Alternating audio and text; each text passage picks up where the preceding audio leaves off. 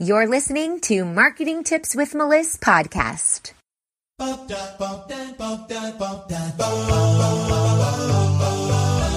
Welcome to Marketing Tips with Melissa podcast. And now your host, Melissa Jakubovic. Hey, everybody, and welcome back. We are talking about building your empire, and this is part 3 of this series. It's called How to Coordinate a Remote Team. So we already spoke about how you're going to find your team, where you're going to go to find these people that you're going to delegate out these tasks to, and we talked about how you're going to train them so that they are doing exactly what you need them to be doing. So today we're going to be talking about how to coordinate that, how to make that whole process seamless and really get the team working together. So coordinating a remote team can be very tricky. There's a lot involved, a lot of relationships, a lot of different personal, intrapersonal, intrapersonal, and just different pieces of a puzzle coming together. So it can be tricky. There are different time zones. For example, I have people working for me in Bali. I have people working for me in Pakistan, Australia, Canada, different parts of the USA. We are all over the place. So different time zones can make it difficult. There are different cultures, different religions, different holidays, different ideas about how to communicate, different ideas in general about how to run the business, and different expectations. So there's a lot of different pieces here coming together. Also, the skills that everybody has are different. Hopefully everyone on your team has a specialty that you're using them for, so they're in their zone of genius.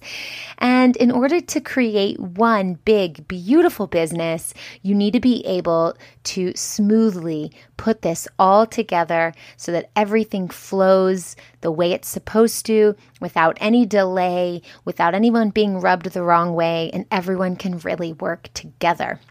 Of course, you want your people to feel valued, and we'll talk more about that, but you want everyone to know that they're an important piece of this puzzle, regardless of the differences that they all may share or not share. So the first thing is the expectations. A successful working relationship starts with very clear expectations. So establish your expectations early on. Ask your new team member to clarify what they expect from you and let them know what you expect from them. And this includes when and how you'll communicate. Will it be by phone? Will it be by Facebook Messenger? Will it be by Skype? Will it be by WhatsApp or Voxer? Will it be an email? Really figure that out and decide that early on. Also, deadlines. How will they reach their deadlines? Will you set a deadline? Will you tell them, this can be done this month? Or when you tell them a task, it needs to be done in the next 24 hours. You really need to clarify that up front. Payment details is also important. How do you pay your employees or contractors, your freelancers? Is it with a PayPal invoice? Is it with an invoice from another online software? Maybe if they're on the other side of the world, they don't have PayPal. Is it through Venmo? Is it through Facebook Messenger? Really decide on that, and so on and so forth. So figure out what all of those expectations are at the front end, because that will save you a lot of heartache later on. Number 2 is the communication. So determine when, determine how, and how often you'll communicate with your team. Will it be daily? Will it be via Slack, which is an online platform? Will it be weekly? Will it be a monthly team call? Will it be a Zoom chat with the whole team together? Will it be one-on-one, you and the person that's working for you? Or maybe it'll be a combination of all. Maybe it'll be both. Sometimes I have my team communicating through Facebook Messenger on a certain project. I'll put all the people who are involved in that project in a group in Facebook Messenger, and they'll talk for that particular project there. And then there might be another project where some of those people need to talk to different people on my team, and they'll be in their own Facebook Messenger group talking about that. So set these guidelines early on so your team will know what to expect and prepare for it.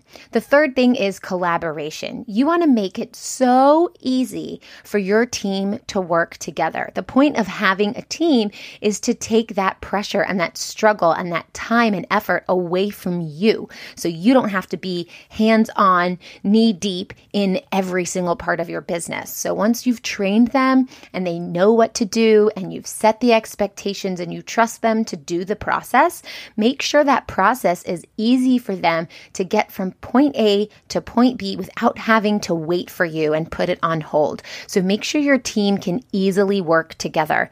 You maybe want to create a project board and give everyone access. That's a great way to get everyone together on a project. Or like I said before with the Facebook Messenger group, whatever you need to do so that if you're out running errands or on a client call, the whole project isn't on hold. It can still run on its own. Things run more smoothly if everyone can see the big picture. So allow your team to connect without you because they're there to get things done so that you don't have to. And if you have a trust issue with your team, then you probably didn't hire the right people. And of course, I don't encourage you to grow your team by hiring 10 people at once.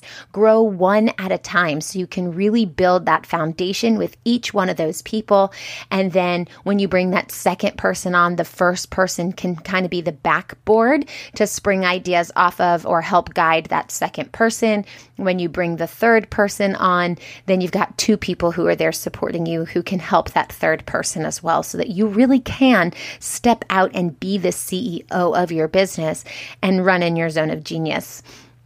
The next one is motivation. Okay, this one is so important. A happy, excited team is a successful team. If you have team players who really dread working for you, or you're not paying them, or you're just rubbing off each other the wrong way, maybe you have some friction in your methodology or in your communication or in your expectation, your business is going to fail, or you're going to have to let these people go and bring fresh new blood into your team. And I have done that before. I've done that before with people who aren't pulling their weight. I've done that before with people who aren't communicating well. And I've done that before with people who just have personality conflicts to me. Not everybody's going to like everybody. And sometimes it's sad. Sometimes people on my team have become my friends, but things just really aren't working well. And so just know that that is something that could happen and you might have to shake up the boat a little bit, and that's okay.